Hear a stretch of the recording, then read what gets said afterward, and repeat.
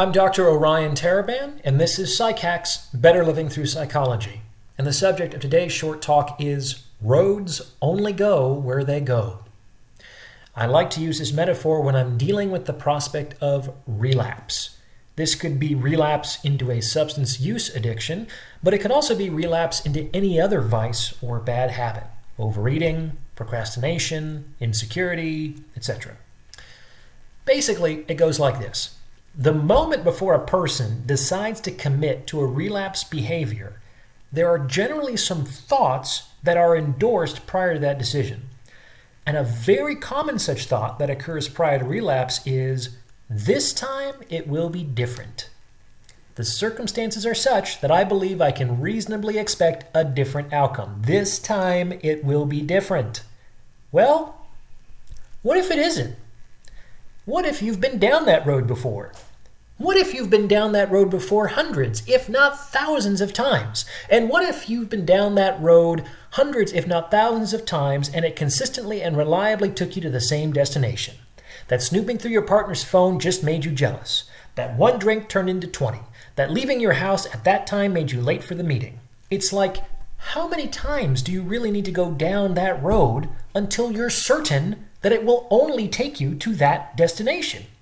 You've been down that road so many times, you know every house on that street.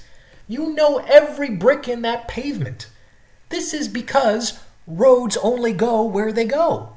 Roads are inflexible with respect to their pathways to certain destinations. You can't take the same pathway and expect to arrive at a different destination. No one is confused about this fact of reality with respect to actual roads. However, many people are confused about the fact that certain behaviors are just as inflexible for them with respect to their pathways to certain outcomes as roads are with respect to their pathways to certain destinations. I mean, that's the definition of insanity, right? Doing something over and over again and expecting a different result. And all this insanity can actually be traced back to one problematic cognition, this one fleeting thought that typically arises in the moment before relapse that this time it will be different. No, it's not. That road only goes where it goes, my friend. And when folks become increasingly mindful of this cognition, they can start turning around sooner. They don't have to go as far down the road as they used to. And ultimately, they can eventually avoid that street altogether, favoring pathways that actually take them to their desired destinations. I hope this helps.